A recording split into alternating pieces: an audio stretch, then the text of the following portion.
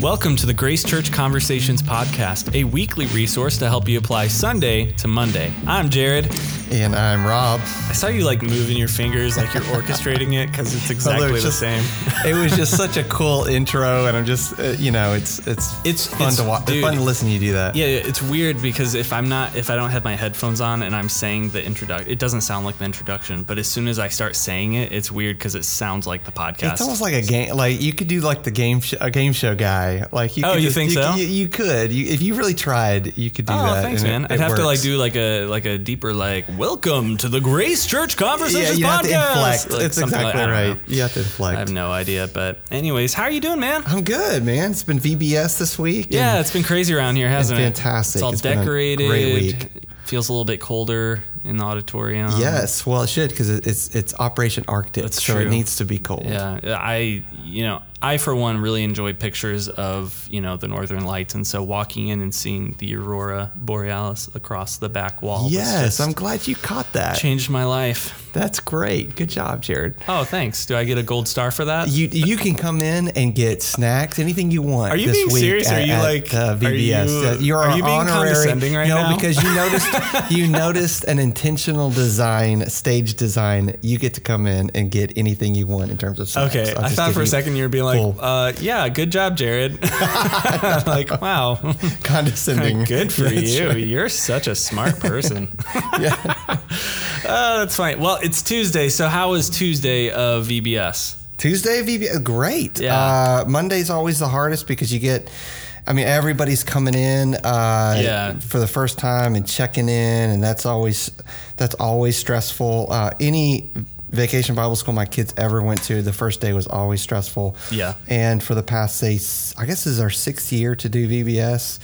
Every Monday there's something, and some stuff came up this Monday as well, but it was the smoothest transition, smoothest check-in of any Monday that we've ever had at VBS. That's great.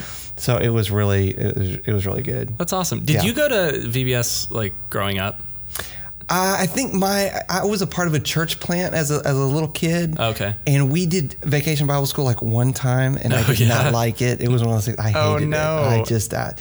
It was just a small little group of kids. Oh no, that's the music worst. was bad. It's like 5 of you. Yes. And it's like there is no energy here. It was no like production value. It was in the mid '80s, so it was just kind of this new thing where it was like just get all the kids just together. Like puts a Petra CD on. And exactly. Put a Petra CD. Well, no, it'd be a get some Petra really cheap tape. Orange drink. That's right. Orange drink.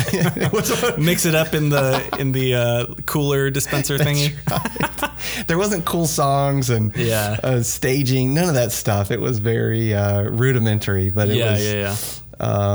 So I don't particularly remember enjoying VBS as a kid, but all my kids have enjoyed it. That's cool.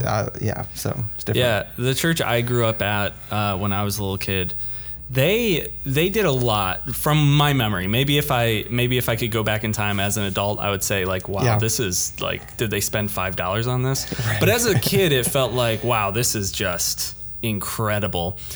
Although there were some years that it was just like, did you guys give up? Or like maybe it got to be like a week out and you all were like, oh wait, did we plan anything for VBS? Did you pull this out of the closet? Yeah, exactly. It's Saturday night and the pastor wakes up in a cold sweat. Oh, we didn't do anything and VBS starts on Monday. Exactly. Okay, so there were really cool years. Like one year there was like a Wild West theme, which was like super cool. Like they gave out Slim Jims, and that one of the biggest memories was someone had stapled a Slim Jim to the the side of the building.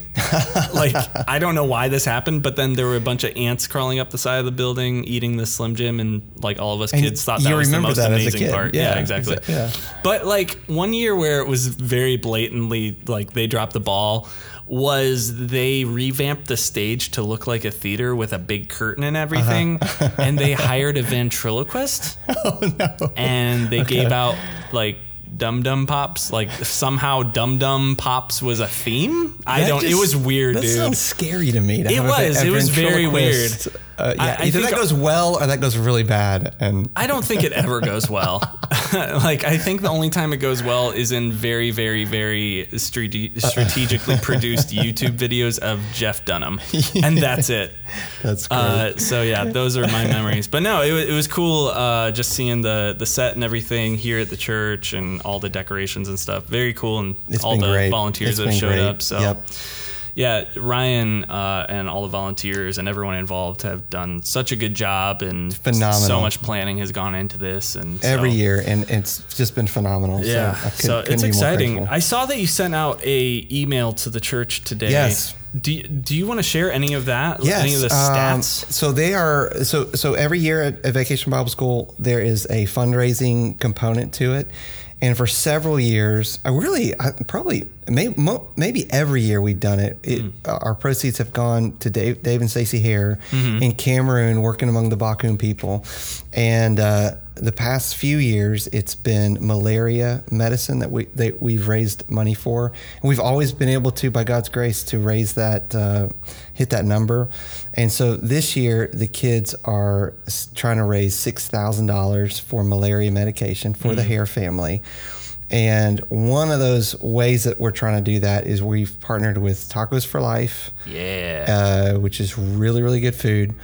And if anybody goes to Tacos for Life this Monday, so tomorrow night, Wednesday. So this is Wednesday. Somebody's listening to this. So that's tonight, right. If you go to Tacos for Life tonight, Wednesday, from 5 June to 9. 5th. Yes, Wednesday, June 5th. So just show up 5 to 9 tonight, and just let them know that you're with Grace Church, and 20% of the proceeds goes to that mission fund. So go enjoy dinner together as a family or whatever, and then you'll be supporting the mission fund. So yeah, that'd be great. Very cool. Very good. Well, that's exciting. I'm glad that there's a component where we're reaching out, as well as creating a space to minister to children here, both in our church and in the community. Very about I think it's right at 50% of the kids that have come to VBS are outside of the church. Really? So in the community or friends of friends and that kind of thing. That's awesome. So that's just amazing. That's really great. Yep. That's cool, man. Well, hey, why don't we jump into some questions from the sermon? As a reminder, you can text in your questions relating to the sermon to 469-573-2920.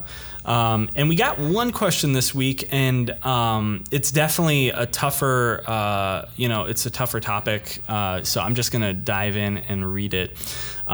Person asks this. They say, you mentioned 2 Peter 3:9 about patience, and 2 Peter 3:9 says, the Lord is not slow to fulfill his promise, as some count slowness, but is patient towards you, not wishing that any should perish, but that all should reach repentance.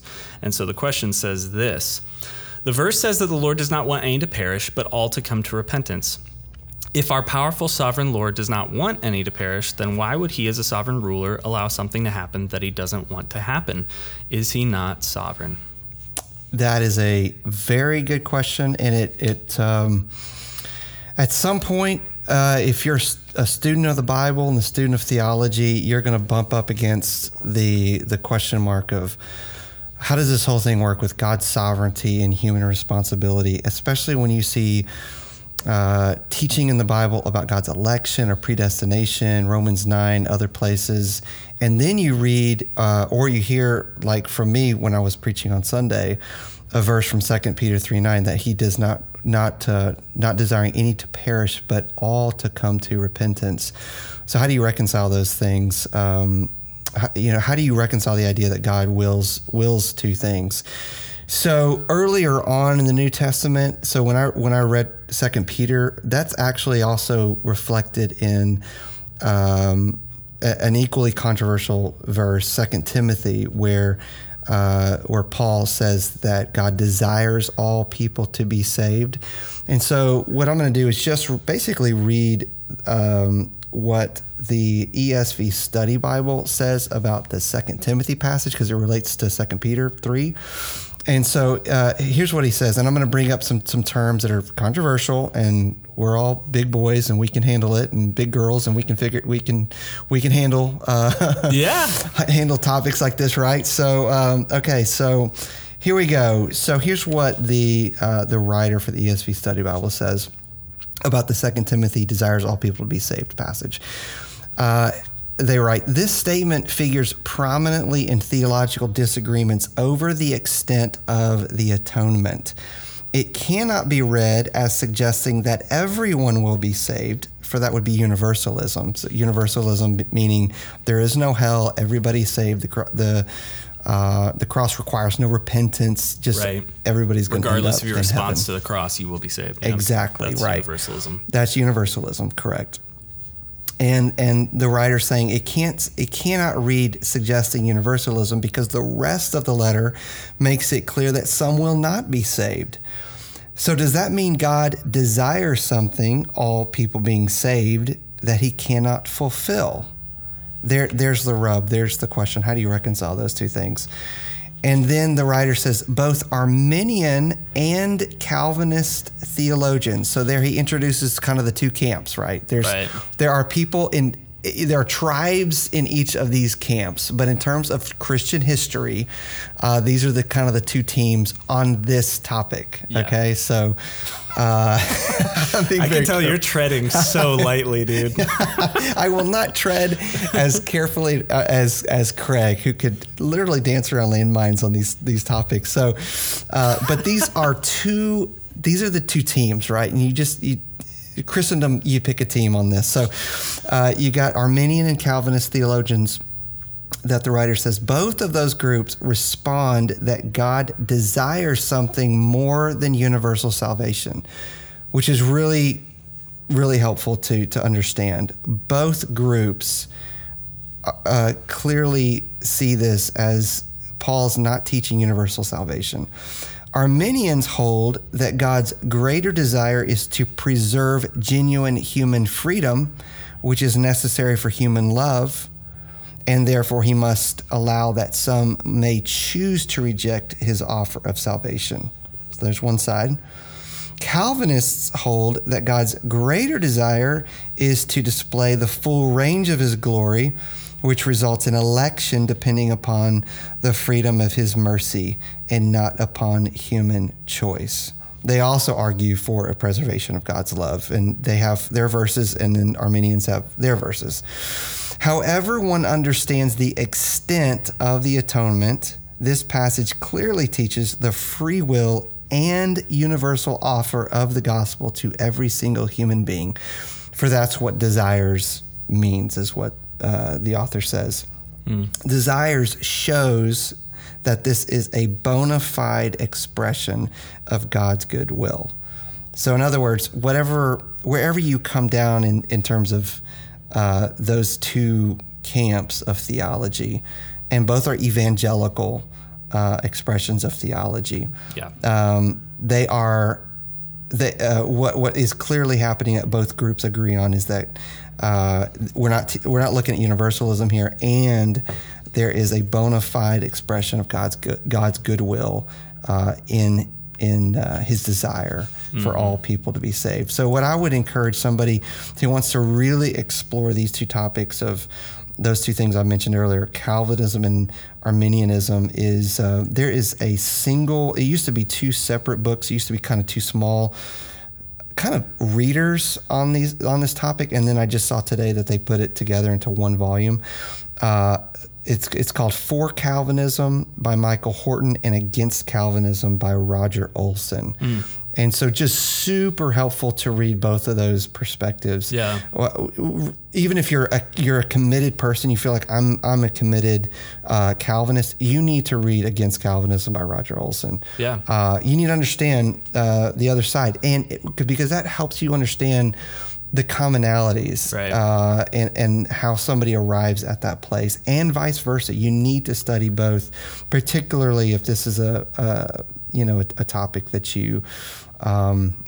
that you're interested in, and if you're struggling with it at all, please read those. And even if you're not, you just need something to read this summer. That's yeah, for sure. That's some beach reading right there. Yeah, exactly. I want to relax in the sun, so I'm going to read something that either A, is going to make me feel super awesome about my views that I already hold, or B, is going to make me really angry about the views that I already, Yeah, if it makes you angry, put the book down, go take a dip in the water, then get back out. And I literally read those two books poolside a few years ago. That's awesome, man. And then that led me into this whole other. I read. There was a book on Molinism. You ever heard about that? Oh yeah, for sure. Yeah, Molinism. Middle knowledge. Yeah, middle knowledge. Yeah.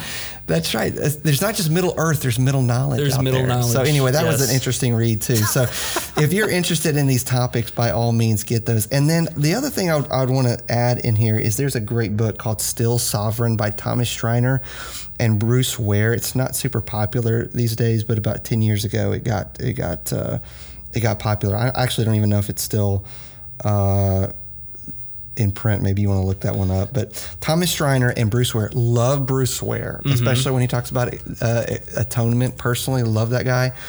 There's a chapter in there by John Piper entitled "Are There Two Wills of God?" Let me read what Piper writes there, and he ultimately answers that with yes. He would argue yes, there are two wills of God. And Piper is a committed Calvinist, and he would say this answer of yes is not unique to Calvinists, but Arminian people also ultimately believe that there are two wills of God. And here's how he says this: the most compelling example of God's willing one thing to happen and then willing another thing to happen is at the cross. So he says the most compelling example of God's willing for sin to come to pass while at the same time disapproving the sin is his willing the death of his perfect divine Son. The betrayal of Jesus by Judas was a morally evil act inspired by Satan, Luke 22:3. Yet, in Acts 2:23, Luke says Jesus was delivered up according to the definite plan and foreknowledge of God. Yeah. The betrayal was sin, and it involved the instrument of Satan, but it was part of God's ordained plan.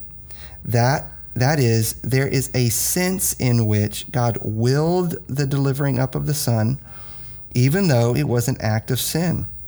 Herod's contempt for Jesus, Pilate's spineless expediency, the Jews' crucify, and the Gentile soldiers' mockery, that's Luke 23, were also sinful attitudes and deeds. Yet, Acts 4:27-28, Luke expresses his understanding of the sovereignty of God in these acts by recording the prayer of the Jerusalem saints. And how did they pray? They prayed this way: truly in this city there were gathered together against the holy servant Jesus, whom you didst anoint, both Herod and Pontius Pilate, with the Gentiles and the peoples of Israel, to do whatever thy hand and thy plan had predestined to take place. So they see all of these acts as something that God has predestined under the foreknowledge of God. Mm-hmm. And then Piper goes on to say that even the evangelical scholar Arminian I.H. Marshall, and I have his commentary on my shelf, love that guy. He even wrote, we must certainly distinguish between what God would like to see happen and what he actually does will to happen. And both of these things can be spoken of as God's will. So Piper's there saying, even I.H. Marshall and other strong, committed, scholarly Arminian people hold to the idea that there are two senses to which God can will something, and some ways that theologians describe that is a will of decree and a will of command. So there's two different wills, a decree and a command, or a sovereign will versus a moral will. And my preference personally is secret will versus revealed will. Yeah. That's the kind of one I go to, because Deuteronomy 29:29 actually uses those words when it talks about, well, I'll just read it. Deuteronomy 29:29 says, "The secret things belong to the Lord our God, but the things that are revealed belong to us and to our children forever, that we may do all the words of this law." So there, we've got secret things that belong to the Lord. There's things that he's not going to let us know about. Yeah. It's behind this door, behind this curtain, and he's not going to let us go past that curtain. Yeah. But there's other things that he's revealed to us that belong to us. And so there's this responsibility that I'm responsible for everything that he's revealed about what he wants done and how he wants done, about the attitudes I'm supposed to have about people who are hurting, about compassion, about reaching the lost, about going, about missions, about all kinds of things that are our responsibility.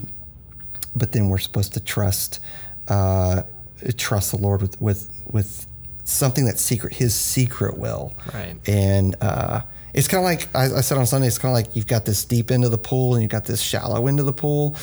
And most of the time, everybody's just kind of hanging out in the shallow end of the pool. And I tell my kids, this is the place you want to hang. You want to stay in the shallow end. I mean, you can go on to the deep end. The deep end's good. It's fun, but you're not going to be able to stand for too long out there. You can't live out in the deep end. You can't live. Sure. You're exactly. You're out there swimming, doggy paddling, and you can doggy paddle for so long. And there are people that can really get out there farther than I can, and their feet can touch, and they're good. But at some point, those really they get back crazy long theological legs. That's right. That's right. No, that's good. The kind of the angle I was thinking through too is, I think once you get to a certain point in your faith, and I mean, even for even new believers, these are the kind of questions, the difficult questions that we look for answers on. And I think it's important to land kind of where you're talking about is like there are certain things that God will not tell us the answer about, and He's revealed so much. He has revealed a certain amount. The perfect amount, the amount that he wants us to know. Right. And it's not wrong to ask questions. Right. And it's right. good. I think it expresses a heart to understand, a heart to know God, to know his heart as well, and to seek his wisdom. But I think oftentimes there can be another motivation in us, can't there be, when we're asking questions of, it's not so much, Lord, help me understand, it can sometimes become, God, how dare you? It can easily take that. And I think that, we struggle with that, all of us to some degree. But I think it's helpful to make sure that we're staying aware of that tendency in ourselves, because we can come to this and say, okay, you're saying you desire one thing, you're doing another thing, I'm going to put you on trial and you answer to me as to why you're doing things a certain way. Yep. And the question that comes down to is, God, if you're able to save, how could you not save all? Sure. When really the real question needs to be like, God, you are so holy, how could you save any? How could you and so it's, we sometimes can get lost and focused on what God's doing and trying to figure out what he's responsible for and then we forget that, no, I am responsible before the Lord, and it's only by his grace and only by the blood of Christ that I can stand in his presence and not, fear condemnation, not fear judgment, and not feel that, I'm an enemy of God, but now I'm a friend of God, So I just think it's, while we're asking questions and stuff, we also need to remind ourselves, but if it weren't for the grace of God, Yeah, so, absolutely. And I think that's good. That's, really these topics, we need to study them because really we're called to, in one respect, to love God with all of our minds. How do we love him with all of our minds without sometimes going, deep with this stuff? Yeah, like really studying scripture and reconciling verses and doing a deep dive, wading out into the deep end of the pool, because it's there that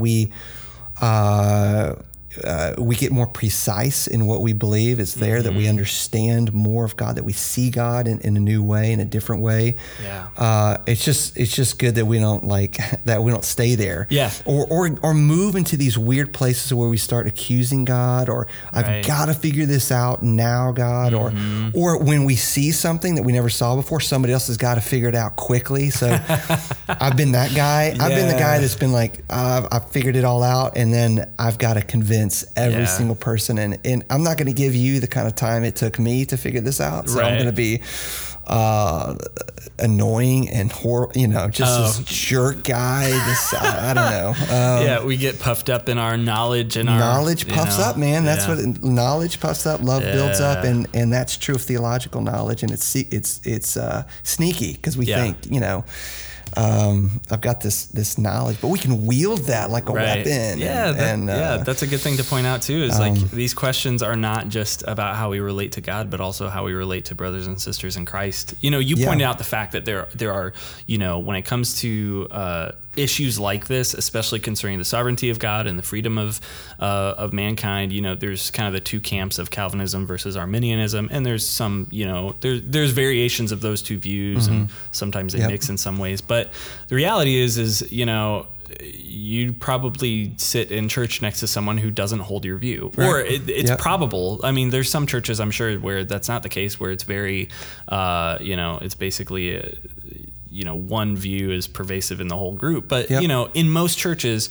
you're going to be friends with people that don't agree with you on 100% of things. And that's okay. That's totally cool. Absolutely. That's a good thing. That's true. If you come and you're just sharing this too, I have been there too, where it's hard to stay friends. You get so, excited or so focused on one particular like niche thing or topic in doctrine that it instead of bringing you closer to the body of Christ and loving God more, it starts to, it becomes a temptation in your heart to divide over non-essential things. So I think even while we're investigating these hard questions and we're growing and we're being careful about our motivations, we also need to be careful about how we're walking with one another and loving one another and saying, hey, let's talk about this stuff. And it's okay if we disagree. Exactly. And that's why we want to strive ever to be a gospel-centered church. So we don't want to be a theology-centered church or this kind of camp-centered church. We want to be Jesus, the gospel, the cross. That's where we want to. That's where we want to find our unity, and that's what we want to take to our city. And so that's, and sometimes, sometimes knowledge of God, if it doesn't move us to loving God and loving neighbor, it kind of reminds me of the parable that Jesus taught about the talents. Remember, he gives 5 talents to one, and he goes and does something with it. He puts it into action, and he gives 3 talents to another. They do something with it. And then there's this one guy, you remember, he says, he also had received the 1 talent, came forth saying, Master, I knew you to be a hard man. Interesting. I knew something about you. I knew you to be a hard man, reaping where you did not sow, gathering where you scattered no seed. So I was afraid and went and hid your talent in the ground. Here you have what is yours. Here you go.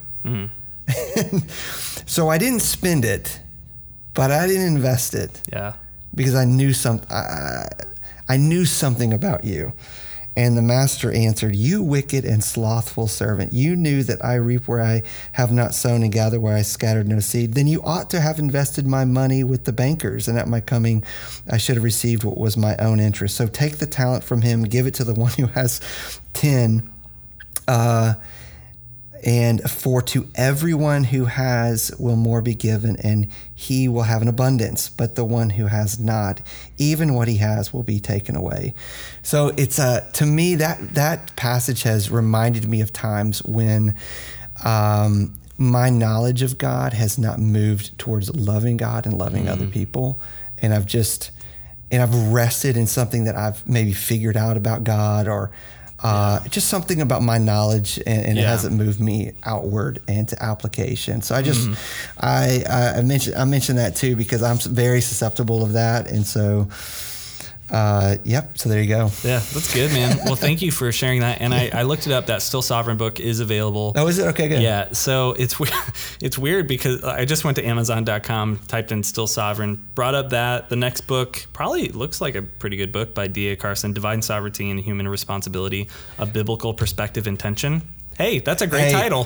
Sounds like something I'd like good. D.A. Carson writes good stuff. Yeah, so here's the kicker. The third book down, Sovereign, a reverse harem dark romance. And it's got like some muscular vampire on the... It's weird, dude. So I guess we're not recommending that one? We're not recommending all books that pop up when you type in Still Sovereign. So just be careful on Amazon, guys. You might get some weird books. There you go. There you go. Oh, my goodness. I would say this, Jared, how this relates to family and as we're wrapping up this whole series. Yeah. There is a sense in which knowing what you're responsible for relationally and knowing what you're not responsible for is very helpful. I'm responsible to forgive those around me. As I have been forgiven, I'm responsible to forgive those around me. My extended family, my kids, my wife, all those kinds of things, I'm responsible to do that. And then they're responsible for their own part before the Lord. And so there's this sense in which it's good to know that there are these boundaries. I'm not responsible for my kid responding to the gospel.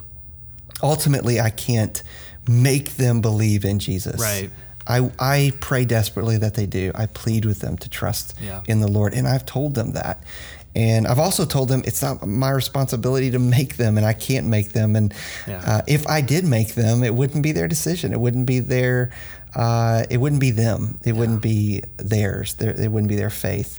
And so my responsibility is pray for them, plead with them, teach them, weep over them, all that kind of stuff, and joyfully live out a relationship with Jesus in a way that I hope is compelling. Yeah. But there is this sense in which I'm not responsible. There's a point where they're responsible. Yeah, that's and right. I can rest in that God's heard my prayer, and and they've heard me share the gospel with them many times, and they're responsible for what they have heard, right, and that kind of thing. So there's a sense that I can rest in that. Yeah, I think that's helpful too. Yeah, as we're wrapping up this series, I just want to say thank you, man, for the work you put into these past 4 weeks, taking us through just stories of family brokenness, through Genesis, various stories that I think that we all, if we've been in church for even a small amount of time, we've probably heard these stories, even growing up.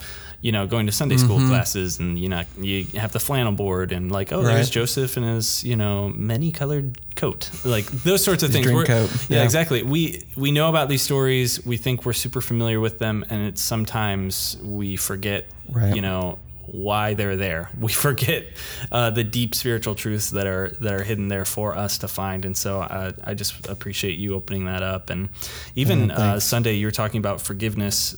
You're talking about Joseph and his relationship with his brothers who betrayed him, stabbed him in the back. We're going to murder him.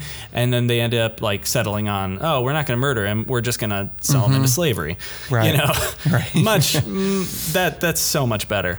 Right. And so, at the end, after their father Jacob dies, Joseph has come to this place where he has this amazing perspective on saying, you guys did these evil things, but ultimately it was according to God's good plan to save many.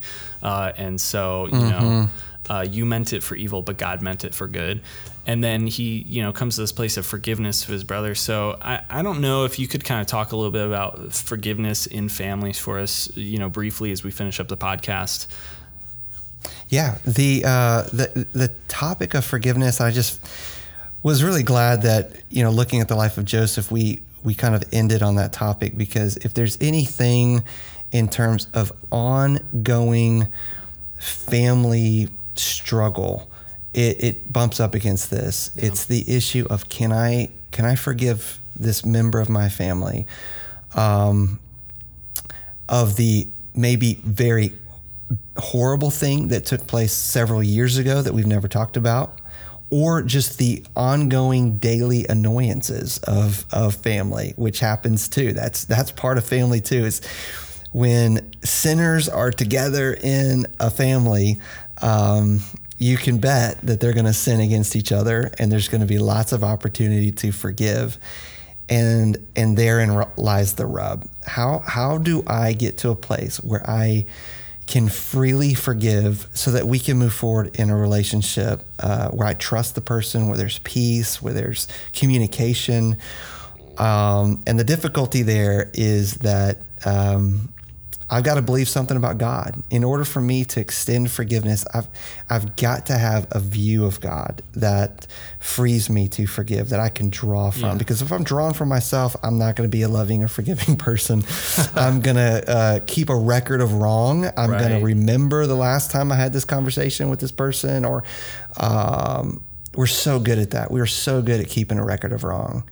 Yeah. But when we're drawing from the reality that God sees everything, and I don't have to hold the record, I don't have to keep the record, I don't have to remind somebody of the record, I can trust that to Him, and I can be at peace, and I can freely forgive. When I'm reminded that Jesus died on the cross, He spilled His blood so that I could be forgiven of every sin I have ever done and ever will do. I mean, it's tough to hold on to a grudge when you're thinking of that. Yeah. Now our buckets leak, so we we forget that. We forget the gospel. We forget the cross, and so we need to be reminded of the cross so that I can forgive. Yeah. I shouldn't be surprised when I have a hardened heart, like I don't want to forgive this person. Yeah. I should just remember that that's because I have amnesia. I forget.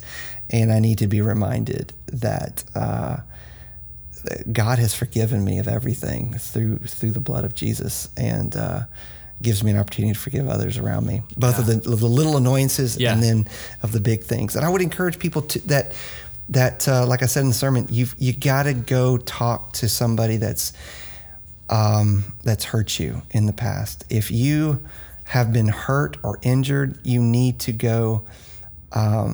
And this is not an issue of forgiveness, and especially if it's a crime. I mentioned this. If it was an evil that was a crime, that needs to be reported. Yeah. And you need to find somebody to help you report that.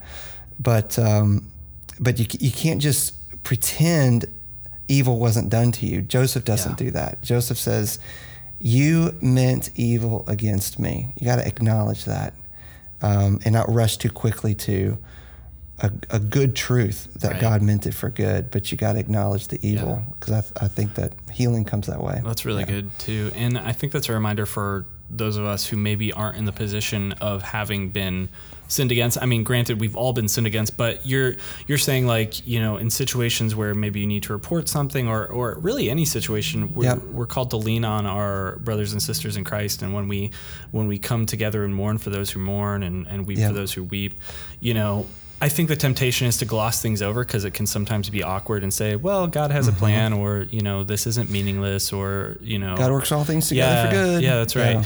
Yeah. But just like you're pointing out that, Joseph said, hey, you meant this for evil, before saying, but God meant it for good. Yep. It's okay for us to acknowledge, like, hey, this is evil. This is wrong. This is wrong. Sin. You were sinned against. It's right that you would feel hurt. Like, yes. I understand that, we don't have to gloss that over. But then ultimately there is a call to trust in the Lord. And I really like how you said it. We don't have to be the ones who keep the record. God keeps the record. Yep. He of all the beings in the universe, Him being the most holy, has a greater understanding than I do of that deep personal wound that I'm carrying around. Yep. If sin was done, He knows, and He knows better than I do. So me holding a grudge is not. It's like He's like, dude, just calm down. I got it. You know. Right. That's good. Yep. That's good. And I think that's a burden that's just too heavy for us to carry. It destroys people. Sure we see it in people. Bitter people, angry people who have held on to bitterness, and specifically on the topic of family, it's torn families apart. Absolutely. siblings that are estranged, parents who haven't talked to children, people that are just angry again. They're angry with their family members for weeks, months, years. Yep. Because I just can't get this family member to see the hurt that they've done. They won't acknowledge it. So this burden of I've got to provide adequate proof and evidence, right? Of the things that you've done, and then that person not seeing it, and this frustration, it just causes more separation, and rather than just saying, you know what, I may never convince this person. Oh man, that's hard. Yeah, it is. Oh man, well, yeah, thanks, man. That's very helpful. And again, thank you for the series. For sure. We all walk through familial brokenness, and I think that really helps to remember that God He works in that brokenness. He works in it and through it. And I'm excited about the next series we're doing through the summer. Yeah, we're going to do up? Summer in the Psalms. Ooh. And so different pastors are going to be taking different Psalms. We're not doing it like in an order. We're just kind of picking our favorite or something. Awesome. Please tell me you'll be preaching on the imprecatory Psalms. Which I can't remember. Is it 21 or 22? It's one of the It's one of the lower ones where it talks about, hey, knock out the teeth of my enemies, basically. It's like, dude, that is going to be strong content for Sunday morning. Crush the mouth of my enemies. I'll handle that one. Perfect. I can't wait. I'll do that one. Oh man. Well, that's going to be good. All kidding aside, that's going to be awesome going through some Psalms, and it's going to be a good time. And then you mentioned to me earlier that Bob Hughes is going to be preaching this Sunday. He's doing this Sunday. He's kicking us off. It's going to be great. With the first one. Yes, absolutely. It's been a while since he preached. I'm excited. Yes. It'll be fun.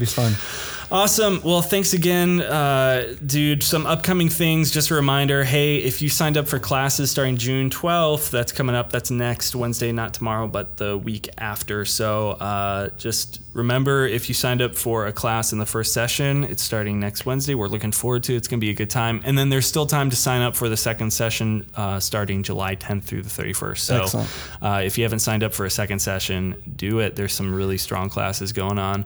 And Are we done? We're not going to talk about Star Wars or anything? I mean, it's getting pretty long, man. I don't know.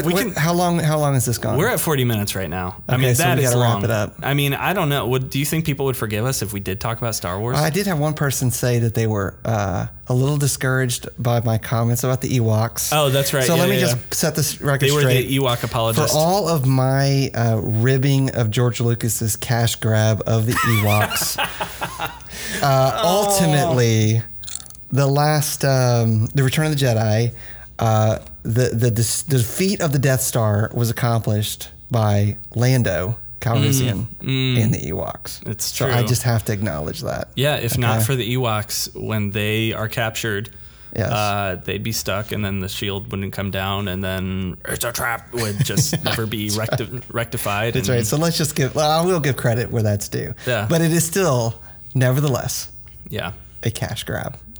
All right. But the whole thing is a big cash grab, and they're taking my money, and I'm freely giving it to them. So it doesn't matter. It's true. It was all for money. George Lucas did not, he wasn't donating Star Wars to the planet as like, I don't want money from this. This is a work of love and charity. Yeah.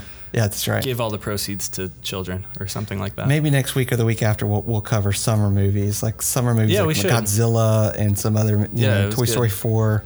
Let's talk about these things. These are important topics that I think we don't talk enough about. This is the marketplace of ideas is in cinema. This is where the marketplace of ideas is at work. All right, man. Well, thanks again for being here. Reminder, feel free to shoot in your text in rather than shoot. Don't shoot questions at us. Text in your sermon-related questions to 469-573-2920, and we're excited to get those answered here on the podcast. Thanks, Rob, for joining me. Yep. Looking forward to more this summer at Grace Church, and we'll see you guys next week. Thanks for listening. Bye-bye.